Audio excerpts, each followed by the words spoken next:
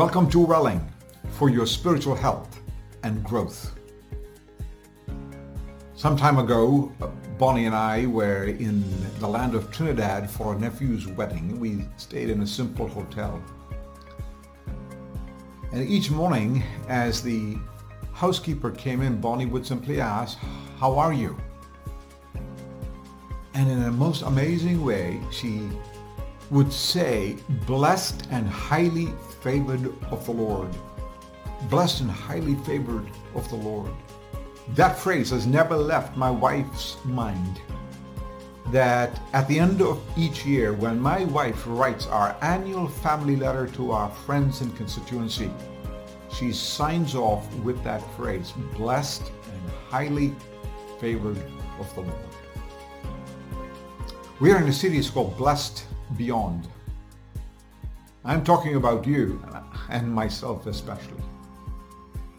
Where none of our blessing is obligated, where God must bless us.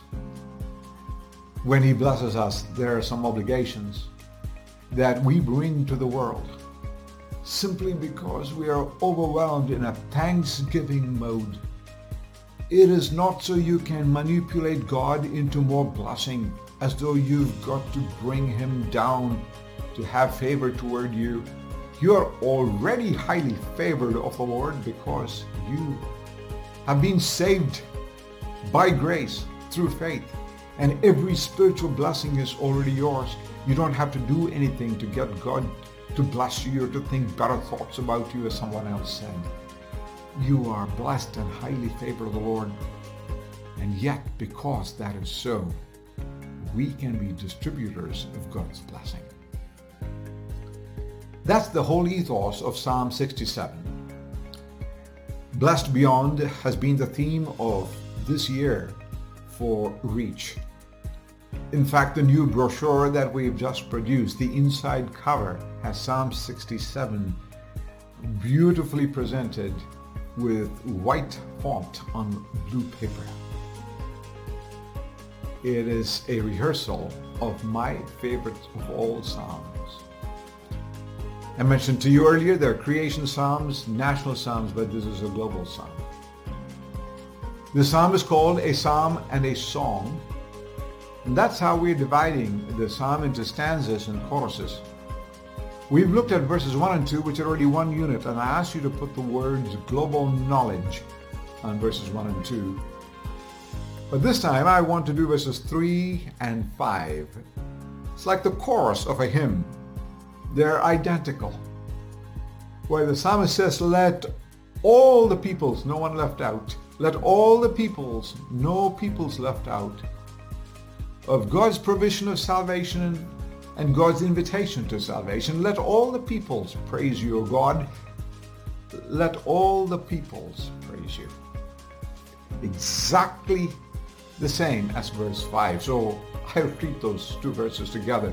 It's the chorus. Put the words global praise. The reason God has blessed you, and especially me, is so that there'll be global knowledge, verses 1 and 2, but there'll be global praise.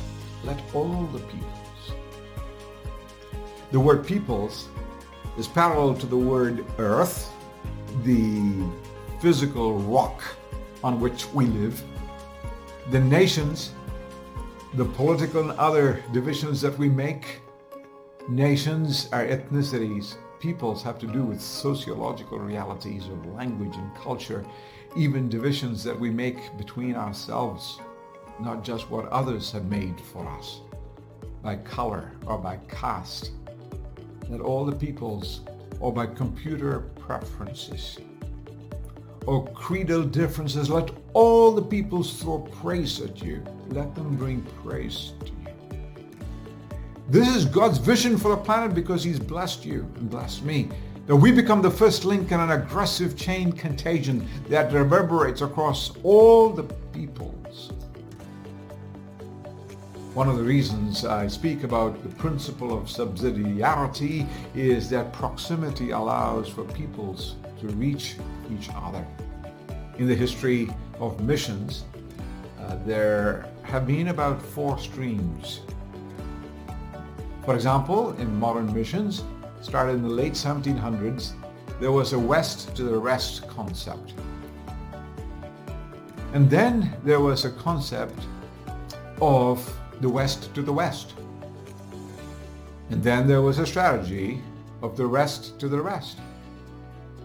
And then finally it came full circle of the rest to the west. Actually, the biblical conviction is that it's everyone to everywhere. I shared these concepts at the 75th anniversary of the Evangelical Missions Agencies. It's everyone to everywhere. If you are blessed and I am blessed, that your way may be known on the earth, the salvation among all nations, let all the peoples praise you. Blessed beyond, highly favored.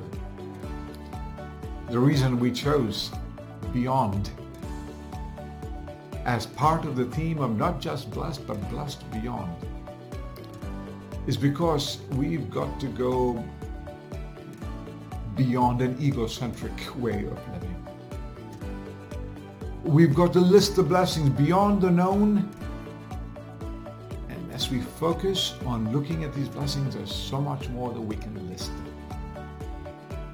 But beyond the known is beyond this life itself.